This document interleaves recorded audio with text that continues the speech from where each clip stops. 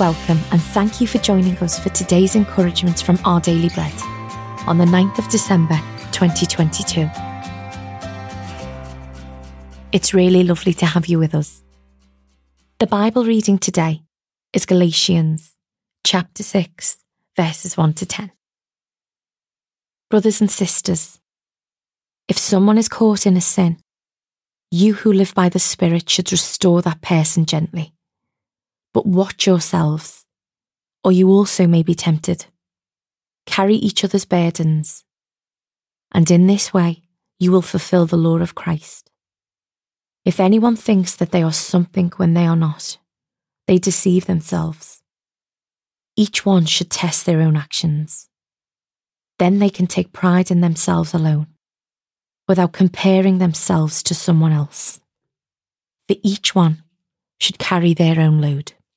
Nevertheless, the one who receives instruction in the word should share all good things with their instructor.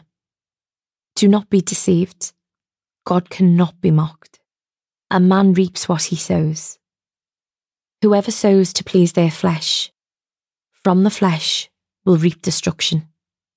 Whoever sows to please the Spirit, from the Spirit will reap eternal life.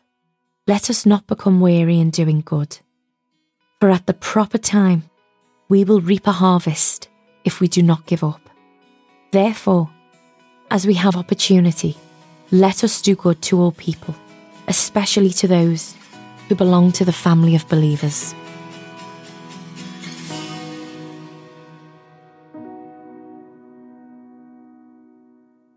Today's article, titled Lighten the Load, was written by Karen Pimpo.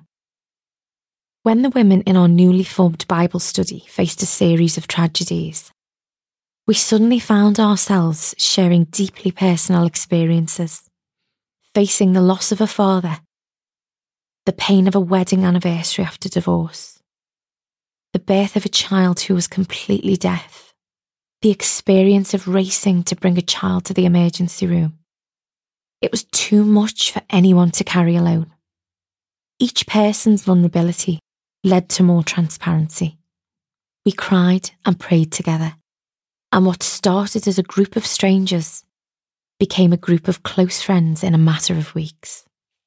As part of the church body, believers in Jesus are able to come alongside others during times of suffering in a deep and personal way.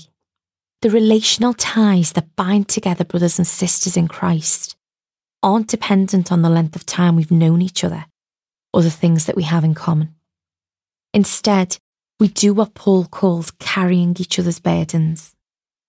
Relying on God's strength, we listen, we empathise, we help where we can, and we pray. We can look for ways to do good to all people, especially to those who belong to the family of believers. Paul says that when we do so, we fulfill the law of Christ, to love God and love our neighbour as ourselves. The burdens of life can be heavy, but he's given us our church family to lighten that load.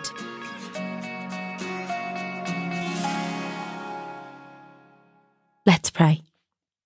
Dear God, thank you for walking alongside me no matter what I face.